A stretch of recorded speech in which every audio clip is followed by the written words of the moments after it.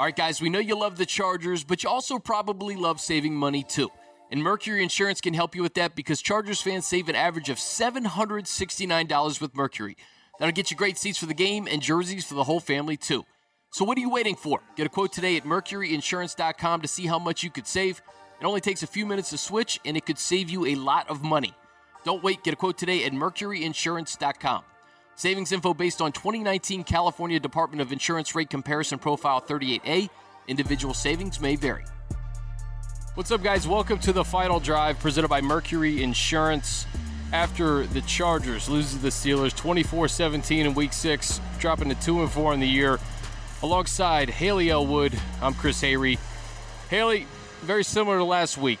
A slow start equals a loss. Yeah, it's just kind of a bummer when you think that after what happened last week, the team would come out with some fire, but they punt on the first offensive possession and they just don't get it going until the fourth quarter. And at that point, when you're down, say 24-3, it's almost too late at that point. Now, they did have an opportunity.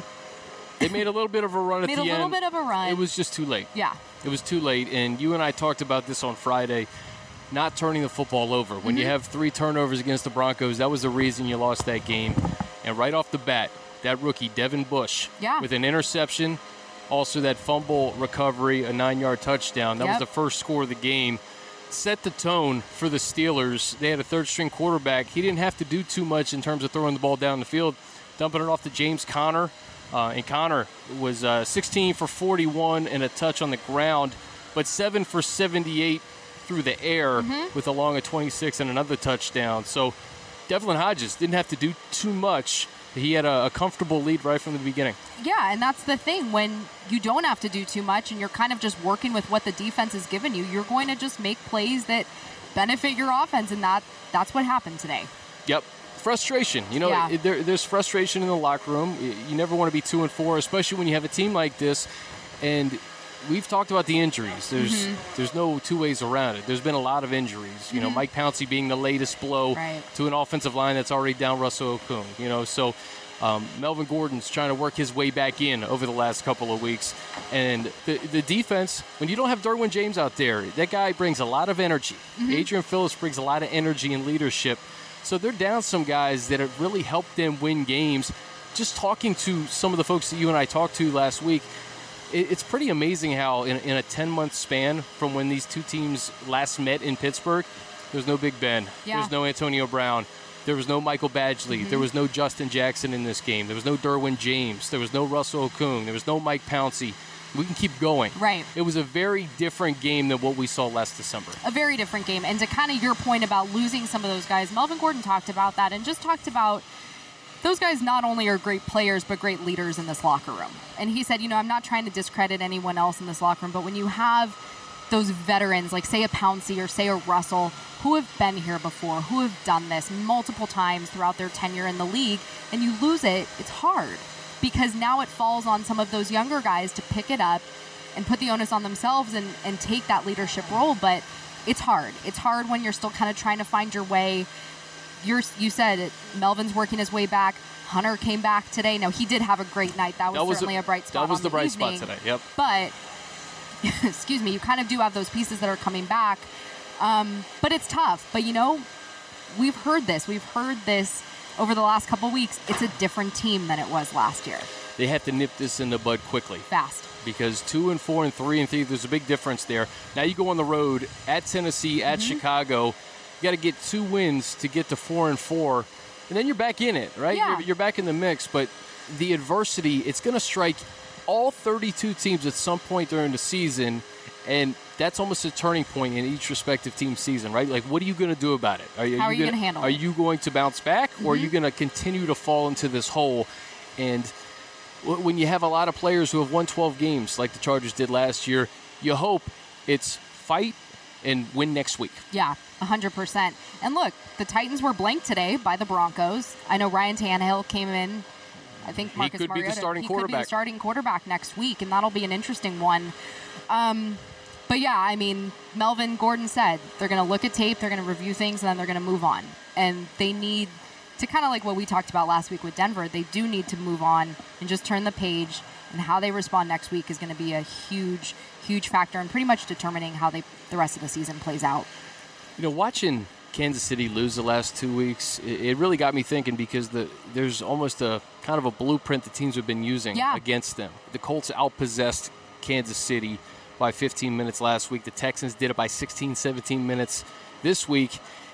You have to pack a strong running game, and you got to control the clock. And that's what I think the Chargers, you got to put an onus on the running game and get that going. It was not able to get going today. 8 for 18 for Melvin Gordon, just 5 rushes for Austin for 14 yards. Austin caught just 3 balls for 14 yards, and Melvin 3 for 30. So those two guys, they got to be a bigger part of the offense in terms of controlling the clock. And it's hard to do that when you're down so early in the game. That's the problem. You have to start throwing the ball. But the Steelers today, time of possession, 34 minutes and 5 seconds. Chargers, 25 minutes and 55 seconds. Yeah. So it tells you a lot right there. That first drive of the second half took up like 7-8 minutes. The touchdown drive that they had, and I believe it was the Connor, the 26-yard touchdown. I think that took up like 9 minutes or something like that. So you have to be able to control the clock. And like you said, it deals, though, with starting fast, because when you get in that hole, running the football becomes a lot more difficult, and you become a one-dimensional team because the opposition obviously knows what you're going to do. Devlin Hodges, 15 of 20 for 132 yards. That was the game plan for the Steelers. You play tough defense, maybe you score on defense, you force turnovers, you put your third-string quarterback on the road in a position to win. That's certainly what they did. And that's kind of been a blueprint of them over this season. Even though they were 1-4 coming into this game, their defense has been tough. Last week against I think it was the Baltimore Ravens, I want to say. It was. They had 5 sacks, 3 picks. They're no joke, and they came in full force today. No sacks today for the Chargers either. Also weird because, you think with a rookie quarterback, he's never made a start before in this league, so affect him. You need to affect him, but because he was just kind of taking what the Chargers defense, I guess you could say, was giving him, kudos to the Steelers, too, because they put him in positions where he didn't have to drop back and stand in the pocket for as long as typically you would have to, especially when you have a lead. And, for Phillip Rivers, 26 of 43, 320 yards. He was sacked once, 2 interceptions. So the Chargers go on the road for 2 straight, one against the Tennessee Titans. Haley, you alluded to it. They were shut out by the Denver Broncos. You just got to get back in the win column by any means necessary to get to 3-4. And you can't be prognosticating. You can't start thinking of, okay, if we do this, then we need the other teams to start falling or doing whatever. You can't worry about any of that. You can't worry about any of that right now. You just have to worry about yourself, and you just have to worry about the next game in front of you. And right now, that's in Nashville next Sunday against the Titans. And Phillip said it earlier this week, and unfortunately it didn't happen, but he's like, we just need one. We just need one win to hopefully start getting a little bit of momentum and stacking them up. So it starts Sunday. I know there's frustration, but we are going to try to give a little bit of positivity here. You have 5 AFC West games to go. That's why these next 2 weeks are so important, because if you can get to 4-4, that puts you in a spot where you have not played your best ball. Hopefully you get some bodies back, and you have a stretch run. You have the last 8 games to look forward to hopefully get back into the tournament. So that's why I think these next 2 weeks really going to be important for this team, because you lose 2 at home that you probably should have won against teams that were 0-4 and 1-4. You got to get back on the road, get back to 500, see what happens. Yep. One thing I guess I should say, in terms of these injuries, though, they have some guys on IR, yes, but some of the other ones who are just missing time right now could potentially come back. And to your point, if you start playing well and you start winning games and you hopefully get some of those pieces back, then maybe playing meaningful football in December is a possibility with guys who would have been great to have at the first part of the year, but then on the back end, maybe it means something at that point.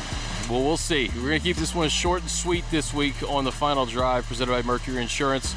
For Haley Elwood, I'm Chris Hayre. We'll see you guys next time.